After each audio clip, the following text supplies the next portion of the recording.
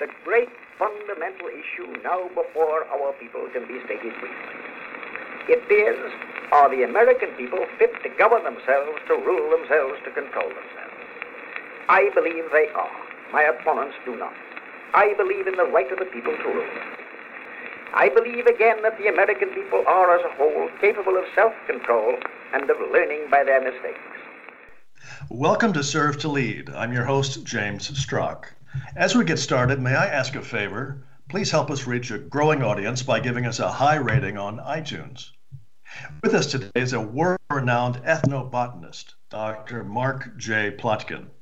Mark Plotkin is a founder and the CEO of the Amazon Conservation Team. ACT, as it's known, works to protect Amazonian rainforest in partnership with local indigenous peoples.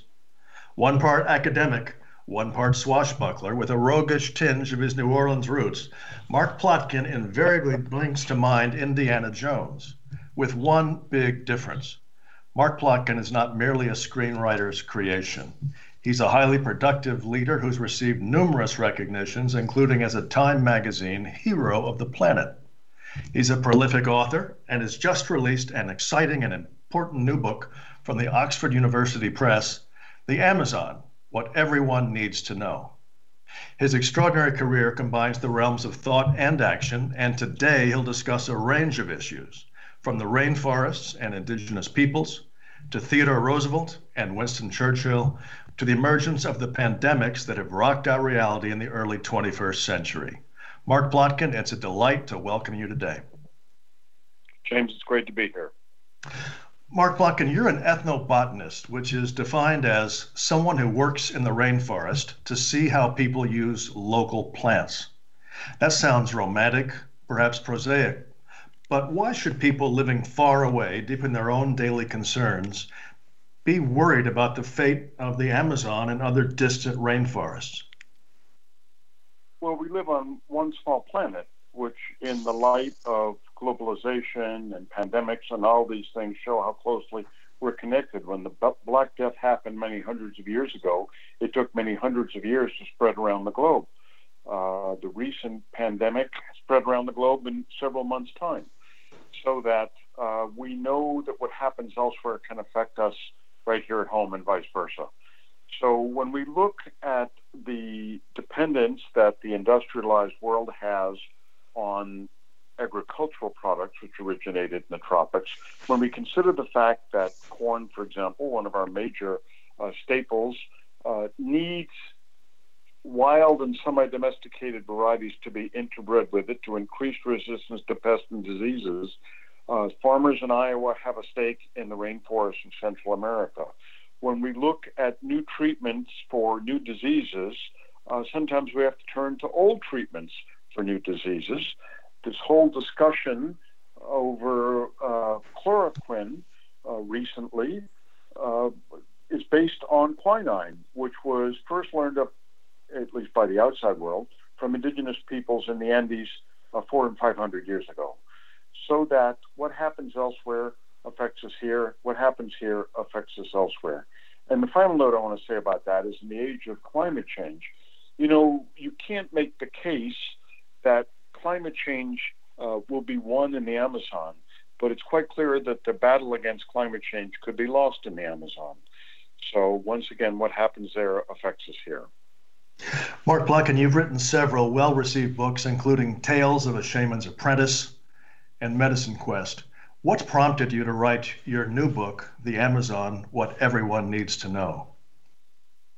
Well, my latest book was just produced by Oxford Press, and it had a very odd origin in that authors set out to write their own books. But in this case, the press contacted me and said they would like to do a book on the Amazon for the educated public, and would I be willing to write it?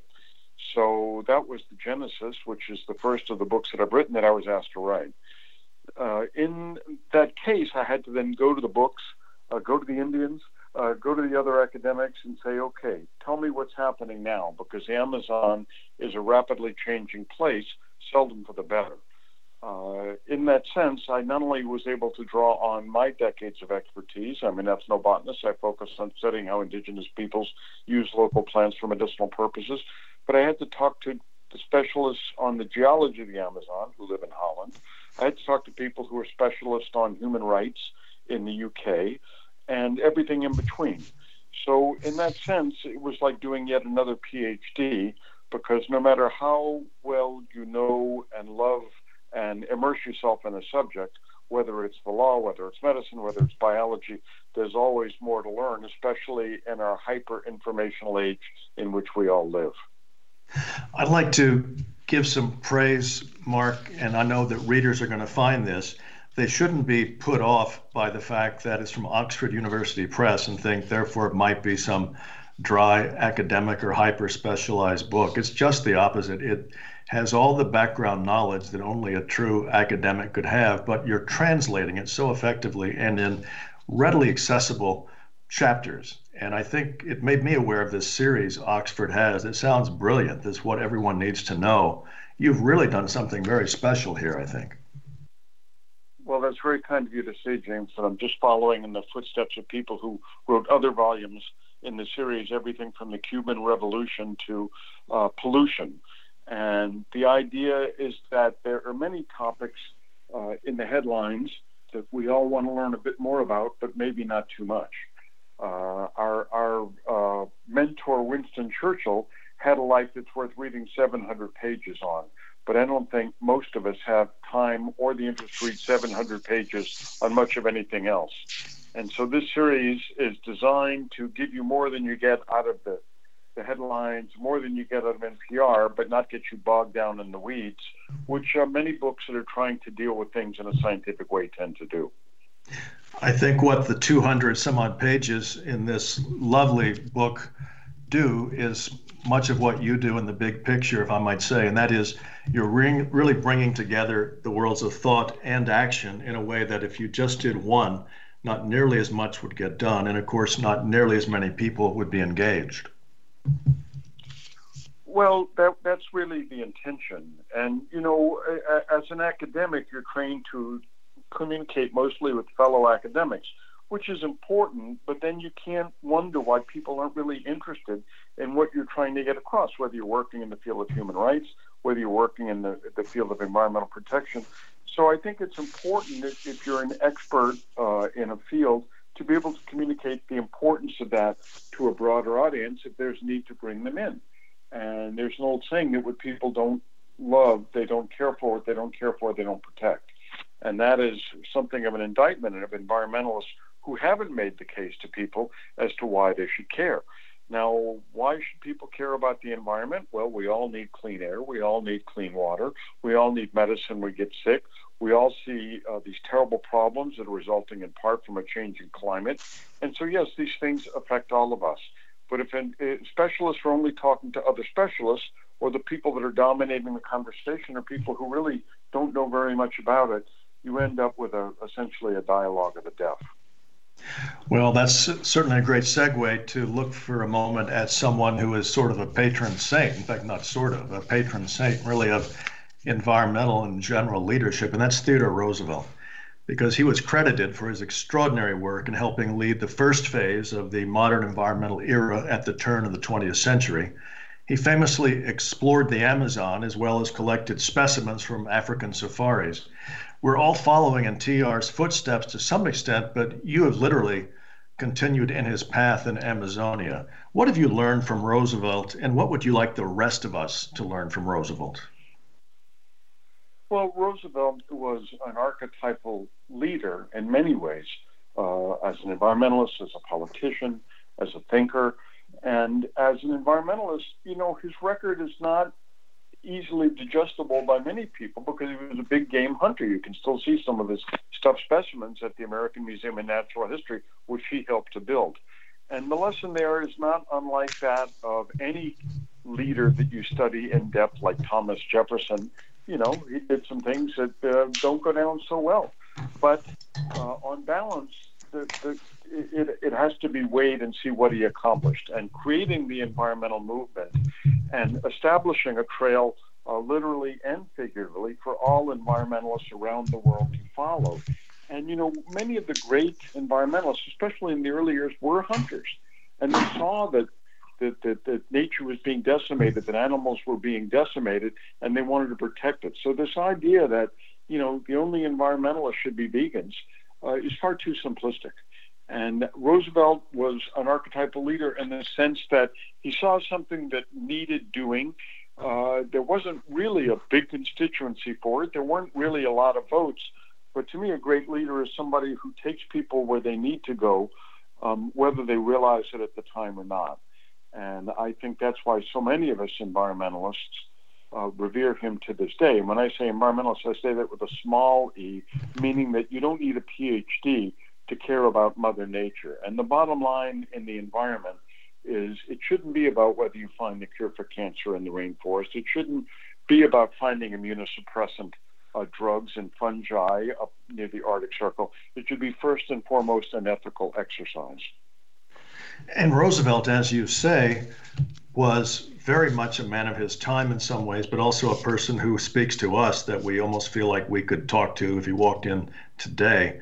His version of hunting had little in common with, in fact, I think we can say with some certainty, which you can't normally do about historical figures, that I can't imagine he'd be anything but horrified to see some of these current abuses, like people using assault weapons or helicopters to attack animals. That is just totally outside the kind of hunting he ever did. And he also said, as I'm sure you know, that he foresaw that, in his words, the camera would replace the gun. He knew that was something that was likely not to last. And much of the vision he had of how the environment would be protected was what we now call sustainable development.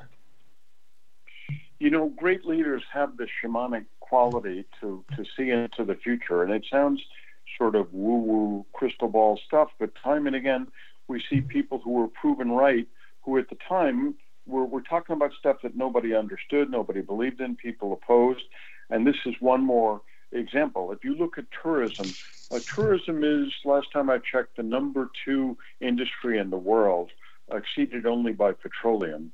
And much of that is ecotourism. And people around the world want to go to the savannas of East Africa and take pictures.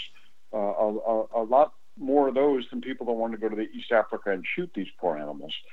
So once again, TR was able to look into the future and see what the future held and how to prepare for it. And just one more thought on TR, if I might follow up on what you're saying. It seems, too, that his lesson is a reminder, too, about the humility we all need, because we can be certain that a number of things that we would agree are the most intelligent or most ethical or most wise to do, not all those are going to be viewed as wise or ethical or smart by future generations. That's just the nature of things. It has to be, how did we serve in the context of the times we were facing? Would you agree with that approach, or do you have a different take? I totally agree. If leadership was easy, then everybody would be a leader. And of course, most people do consider themselves leaders of some sort, but that's a longer conversation. But you touched on something important, which is humility. And you tend not to think of people like Roosevelt as humble, but I think that all great leaders, including TR, have a humble gene in them somewhere. And they understand it's not all about them. And they understand that leadership involves bringing a group with you. And you can't do that if you just think of yourself as the alpha male, the alpha female, and everybody has to do what you tell them. Great leaders don't work that way, in my experience. So when I look at TR's record, when I read the many biographies of his that I've read, that I know you've read, that shines through. Yes, and often that humility, I think it's very interesting, as you say, it doesn't mean that they're necessarily reticent in their presentation. They're often not at all. But they're often, I think, humble because they know the history and they're comparing themselves to historic figures, which will always keep one humble. I mean, for example, today, anyone who really gives it thought, if they look at TR's life and work and aren't humbled by it, I think they're missing something. I totally agree. I mean, the flip side of that is it's hard to look at his life and work and not be intimidated by how much that man crammed in a relatively short life. So I think this sort of thing that he mastered, and many other, not all others, have mastered, is that combination of vision, determination, maybe a little bit of arrogance, and the empathy and humility is the hard part to get right. And we don't remember the people who didn't get it right for the most part, because it is a bit of a balancing act. Well, let's pull back to the present in 2020. This year represents the half-century mark of the second phase of the modern environmental era. Earth Day, along with the U.S. Environmental Protection Agency and a raft of federal laws, came to life in 1970. What lessons can we draw from those beginnings, as well as what lessons can we draw from the successes and setbacks of the subsequent 5 decades as we look ahead to a new century?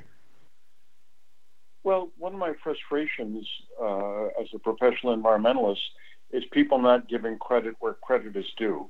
And certainly Teddy Roosevelt is the crowning leader of the movement. But also Richard Nixon is often overlooked, and a lot of the best legislation was passed under his leadership and with his support. So the idea that somehow environmentalism was just tied to the 20th century and it isn't more important than it ever was before, I just don't understand. And in an increasingly overpopulated planet, and in an age where the destructive powers of industry are so much greater, I just don't understand why people don't get the need to not only respect existing protections, but put even more in, as we find out that some of the things we thought really were quite innocuous turn out to be quite harmful in the human body over the long term. Should be speaking to all of us, no matter what political party, what religion you belong to, that this is the human condition. And we all want to live long and well. And I think respecting Mother Earth, respecting Mother Nature is not just some sort of an academic or intellectual exercise. In so doing, we are respecting and protecting ourselves. That is a message which cannot be said often enough. Mark Plotkin, what are some of the positives and negatives of the environmental movement and the environmental legal and regulatory regime as it's now been absorbed into our national system that you would focus on? The great news is that there's a lot of environmental laws on the books. And as you know from your work in the state of California, sometimes these come up against commercial interests, private property interests. And my feeling is the way this is done with is compromise, discussion, rather than saying we always have to protect the entire environment at all costs, with the inevitable pushback, which is, environmentalists are against people, they're against business. Neither of these extremes is true. And there needs to be a much more conciliatory and positive approach adapted. This is not to be Pollyannish and think that everything can be solved over a beer or everything is about meeting everybody halfway. No.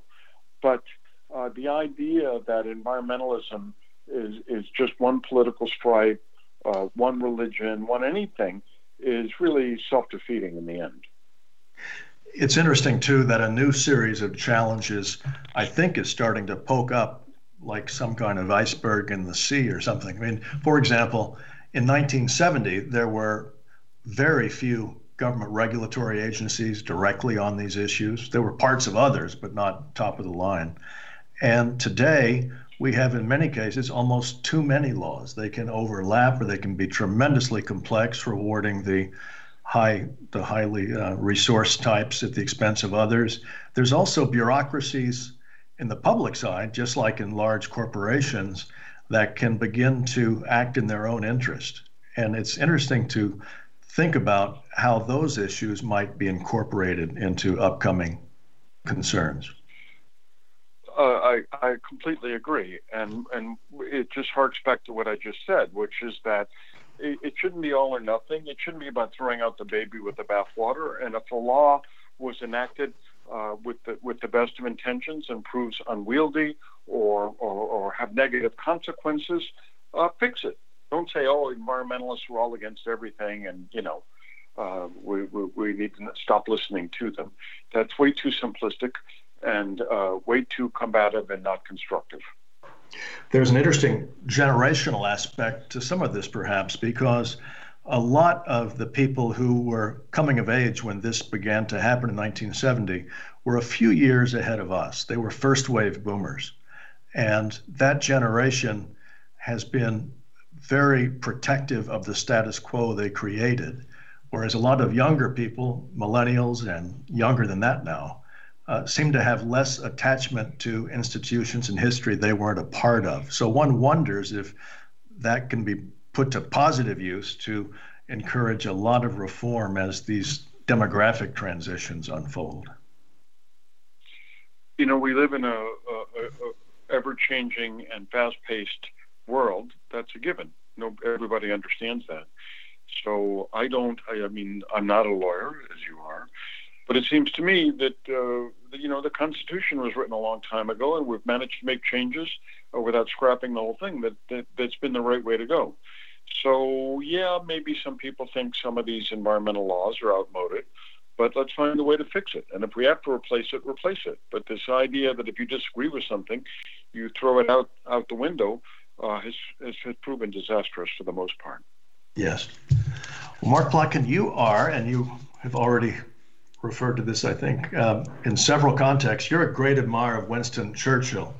Now, people think about him in many contexts, the extraordinary reach of his life being what it was, but usually people don't immediately bring environmental matters to mind when they hear his name. How do you view his leadership legacy, and how does it connect with your mission of environmental stewardship?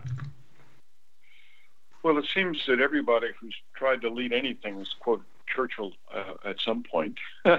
I'm no exception. But if you put yourself in my shoes for a minute, I'm running a small organization. We're up against commercial interests, some of which are really, it's hard not to describe them as anything than evil. We are less armed than they are. We have less people. We have less money. And we've got to make a go of it. So when you think of Churchill in 1939 and 1940 facing the greatest war machine ever created, it's hard not to take heart that he was able to do the right thing and ultimately succeed. So I don't mean to imply that commercial interests that we've come up against are the Nazis. Of course not. That's ridiculous. But when you need to find inspiration by somebody who, was the ultimate underdog and ultimately triumphed, that's the lesson. And that's true in the environment. That's true in the inner city. That's true in business. So I think these are the types of lessons you can and should learn without milking this to death. And you and I have had conversations about how these people always think they're Winston Churchill every time they come up against anybody anywhere. And I think this sort of oversimplification does WSC a disservice. I think another aspect of Churchill that I think of you and your work in a very positive way is that he had the insight before even the facts were in and before the experts could figure out any of it. He had the insight about the threat posed by the Nazis. Now, again, not to compare every competing worldview or challenge as the Nazis, but I think it's interesting because you and others have had similar insights on environmental matters, and certainly you in the Amazon, because when you were starting off on this, and you know better than anybody, but it's certainly my sense that not that many civilians had much idea of how important this is, and you have had a real impact. Well, I thank you for those compliments, but it is true that, myself and my band of brothers and sisters saw this wave of devastation long before it hit. And of course, in the 70s and 80s, save the Amazon, save the rainforest was a rallying cry. Not so much anymore up until the fires of last year. But what we're equally concerned, if not more concerned about, is the destruction of these tribal cultures. A, because they're in place and have a bigger stake in these forests, so they're the best allies we could have as conservationists, and B, they know how to manage these forests. In other words, they know what plants might be biodegradable pesticides, they know what plants might be important new medicines. So yeah, I think that the people in my field can legitimately take credit for that. And that goes back to the earlier quote about how sometimes you're proven right in the future, even if you don't take a whole lot of solace in doing so. Much as Churchill was considered a Cassandra after he was sounding the alarm about the Nazis, and everybody thought he was a warmonger. As you know, that term was thrown at him many times, and an alarmist. And he wasn't a warmonger, but he was an alarmist in the sense that he was sounding the alarm about something that proved very real. So again, I don't want to make the mistake that many others claim that, yeah, they were the Churchill of the movement of the day. But yes, some of us did see this coming a long time ago. Well, as if on cosmic cue, amid the environmental anniversaries of 2020, the Earth is also afflicted by a pandemic. We can't know its outcome at this point. It'll likely reverberate over decades. Nonetheless, I think we can all agree already that it's likely to be historically significant. Could you place this pandemic in some historical and environmental perspective? Yeah, the important thing about the recent pandemic was that it was human caused. Okay, this has been traced back to a so-called wet market in China, where they're taking all sorts of mammals, carrying all sorts of viruses, chop them up, jam them all together, and then cook them and ate them. And so the most regrettable thing about this, and the story that's really not well told and detailed in most of the media coverage that appeared, was that this was entirely foreseeable, this was entirely preventable, and this was entirely our fault. And when environmentalists talk about, we shouldn't abuse Mother Nature, they're often dismissed as people who don't understand the capitalist system, people who don't really care about people. But ultimately, aren't we the ones caring the most about people and nature and trying to prevent the next one, which is inevitable? So when you take animals that carry diseases, these are called zoonotic diseases because they're carried by animals, and you place them in close proximity to humans, this is what happens. Now, the Black Plague happened because rats were carrying the Black Plague, which was a bacterium, and it jumped to people. In this case, the recent pandemic was a virus carried by bats, which we're a little unsure how they jump to humans. There's talk of it jumping to pangolins, other mammals, and then jumping to people. It's still being investigated. But it happened because we were stupid and greedy, and it's going to happen again because there's many more viruses out there in these animals in the tropics and subtropics. It's true in the Amazon. It's true in Africa. It's true in Asia. So we're lighting the fuse yet again, and it just has the potential to destroy us all. People say the Earth is in trouble. The Earth is not in trouble. The Earth is fine. Nature's in trouble. We're in trouble. And if we keep being this abusive and short-sighted and greedy, we are not only fouling our own nest, we're destroying ourselves. So if the world in its wisdom were to say, you know what, Mark, you've been right for so long, we're just going to wait for you to tell us what to do next, what would you do? What would you say? Oh, I'd put a stop to the wildlife trade. I've been told it's impossible because it's $1 billion business. Really, we just dropped trillions of dollars to deal with this pandemic? So, no, I'm not feeling real sympathetic to people making money in the wildlife trade. How many people ended up dying from the pandemic? Well, it's going to take years to figure it out. But the cost in death and treasure is not a figurative one. It's a literal one. And if we want to stop this, we need to stop what causes it, which is the wildlife trade. And if we can't stop it, we need to manage it better, which is stop abusing animals, stop cramming them into filthy cages, bleeding all over each other, eating them, because this is what caused it. And we know this. This isn't some weird theory. This is widely accepted in the scientific world.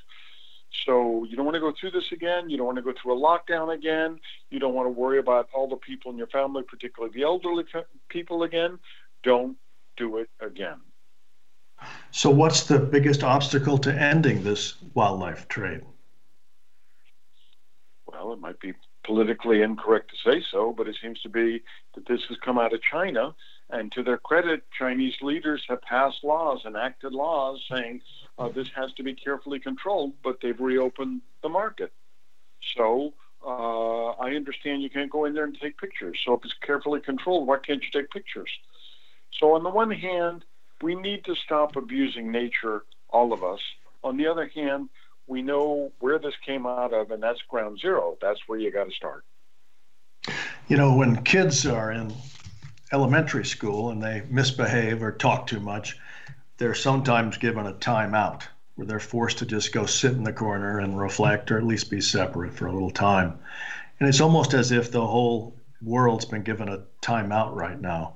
Do you think some of the results of this, which would include the dramatic increases, for example, in air quality that are visible to anyone's eyes in many places, do you think there's an opportunity coming out of this to make people more aware of the reality of these issues and our connection to them as individuals as well as groups and nations?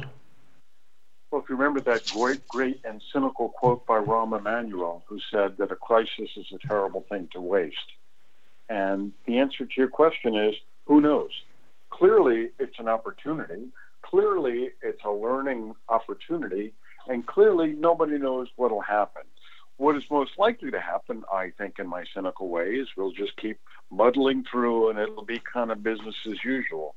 What I hope, and what you hope, and what many people hope, is we will internalize the question and learn from the question and do a better job of stewardship everywhere.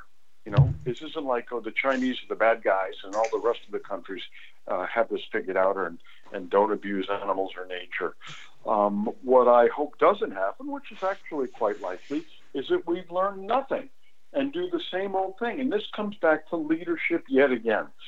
Are the leaders of the world going to seize on this and say, here are the 5 lessons, here are the 3 things we got to do differently, here are the 6 things that we're going to enact and put in laws to punish people doing the wrong thing and adjust tax policy to encourage people to do the right thing, or is it just going to be business as usual? And I think that it remains to be seen. You know, as many people say, let's hope for the best and prepare for the worst. Well, let's turn back 1 minute on that to Roosevelt and Churchill.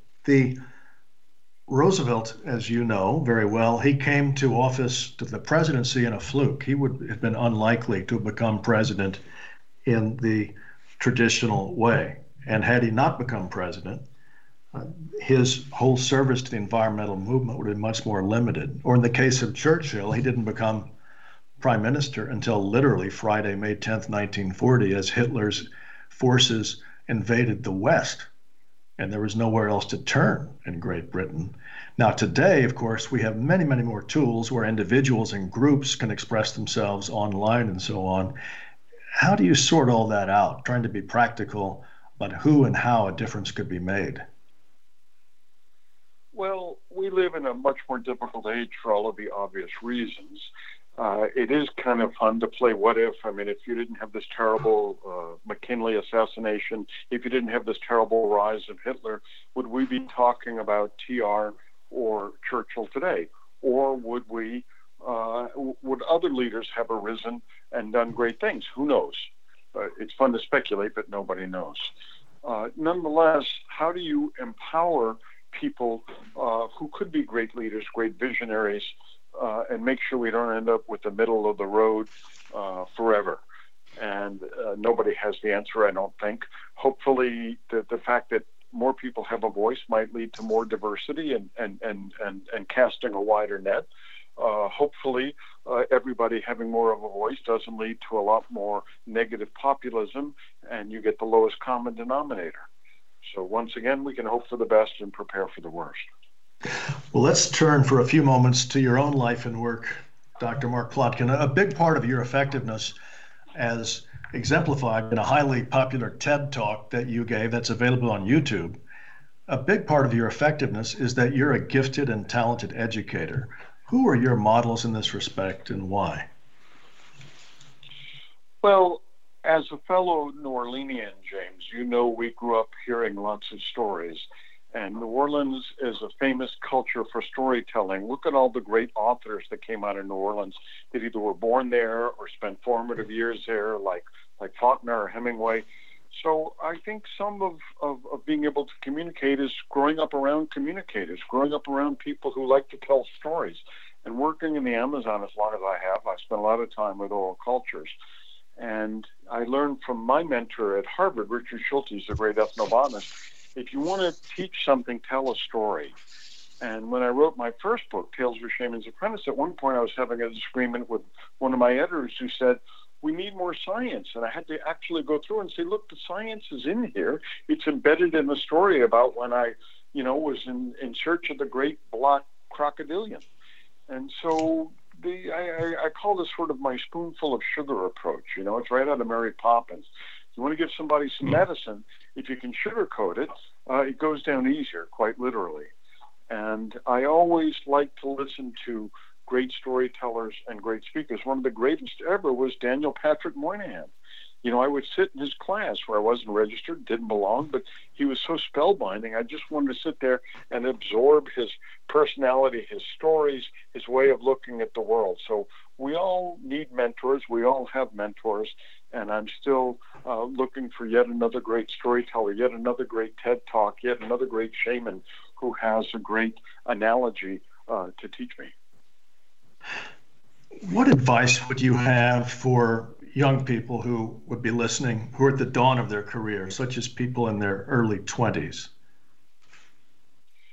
Well, this idea that, just follow your passion and you'll always do right. Well, that's very simplistic.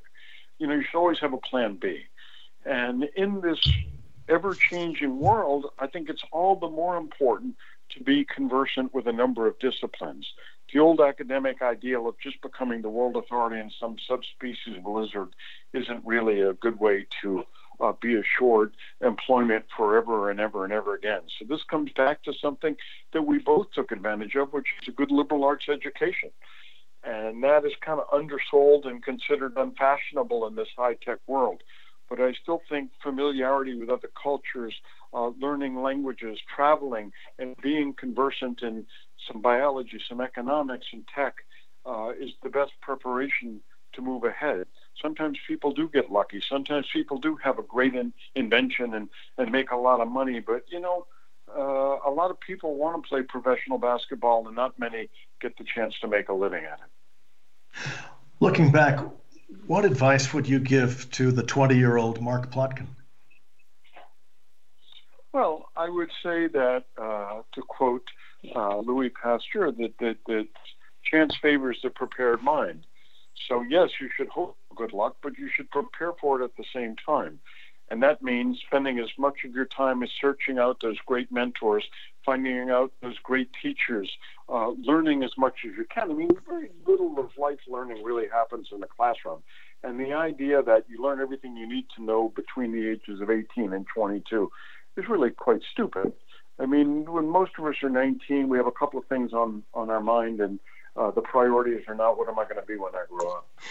So keep reading, keep learning, keep taking classes, keep listening to TED Talks, and it should be a lifelong quest rather than, okay, I did my medical degree, now I know all I need to know, or, I figured out this one program that I've devised, so I'm going to make a great living at just tinkering this the rest of the edges for the next 50 years.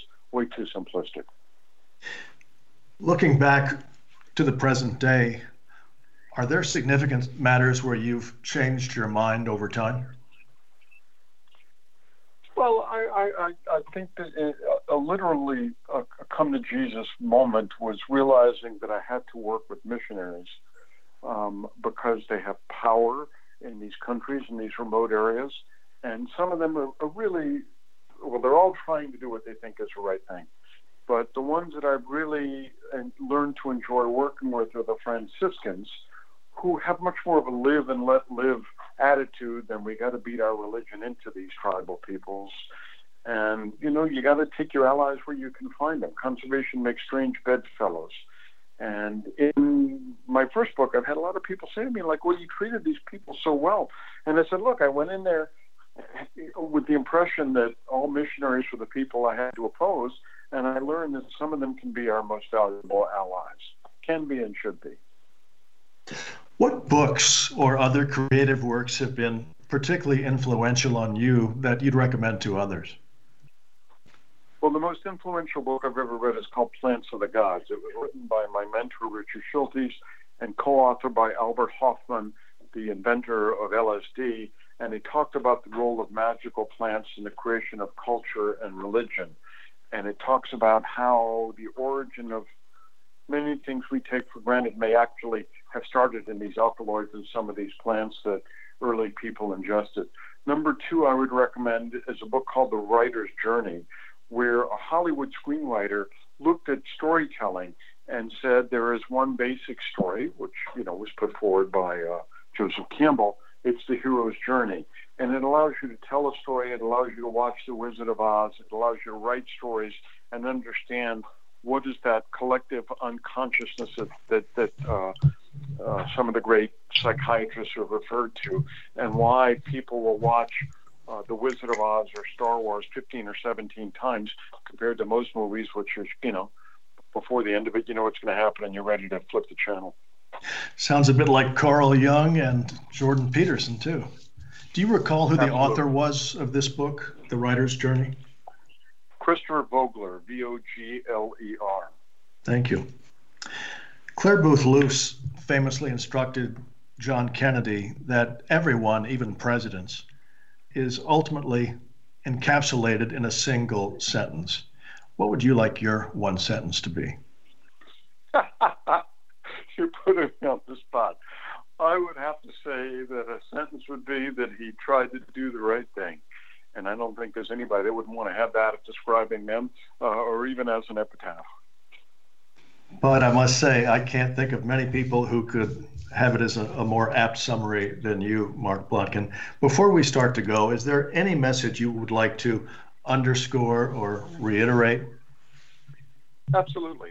I'm often asked with respect to the Amazon, is the glass half full or the glass half empty? And my response is always the same. Any glass that's half full is half empty. And that's life. It's complicated. It's not all good. It's not all bad. What is important to me in looking at the field that I specialize in is people need to understand their stake in these far-off forests. People need to understand their stake in the well-being of the environment. It's not just an intellectual exercise. It's about the well-being of our medicine, our agriculture, our industry. It's an ethical exercise. And, I'll close with one thought. And the shamans say that everything is connected. We would describe this as the butterfly effect. And they say that you pay a psychic price when you turn on the TV and see elephants being slaughtered. You pay a price, an emotional price, when you turn on the TV and you see the rainforest being burned down. And I think that's often overlooked in our go-go culture. And I think the period where you have to sit back and think and reflect, like in this recent pandemic, is the time to be thinking about how can I live my life in a more positive way? How can I reduce the stress that ends up killing so many of us? And when I talk to one of the greatest shamans with whom I've ever worked in my many decades of studying these shamanic cultures, he says, you know what kills white people? Worrying about worry. In other words, it's the stress that we bring on ourselves. It's the stress that our medicine seems incredibly inept at dealing with, reducing, eliminating, that is so much of what troubles industrialized society. And so it's something of a back to the future approach that we have to go back to these ancient, and some would dismiss as primitive cultures, to teach us a lesson about being in the present and being mindful about what you do and trying to leave the campsite at least as good or maybe even cleaner than you found it. Whether you're hearing that from a shaman in the Amazon or from a Boy Scout leader, I think that message needs to be universal. Beautifully said. Mark Plotkin, how can listeners best follow and connect with you and the Amazon Conservation Trust in social media? Well, the easiest way is to look at our website, Amazon Conservation Team, which is amazonteam.org. I put up a personal website with some of my other jottings, non-Amazonian, like the Ethnobotany of Warfare, which is markplotkin.com. but I'm pretty easy to find on the web. And if you poke around, you'll find me, and there's lots of stuff to be checked out. Well, thank you, Dr. Mark J. Plotkin, author of the exciting and important new book, The Amazon, What Everyone Needs to Know, available on Amazon.com. Thank you, James. And thank you, our listeners, for being with us today. Please help us continue to extend our reach by rating us highly on iTunes, following us on Twitter at James Strock, and connecting via our website, servetolead.org.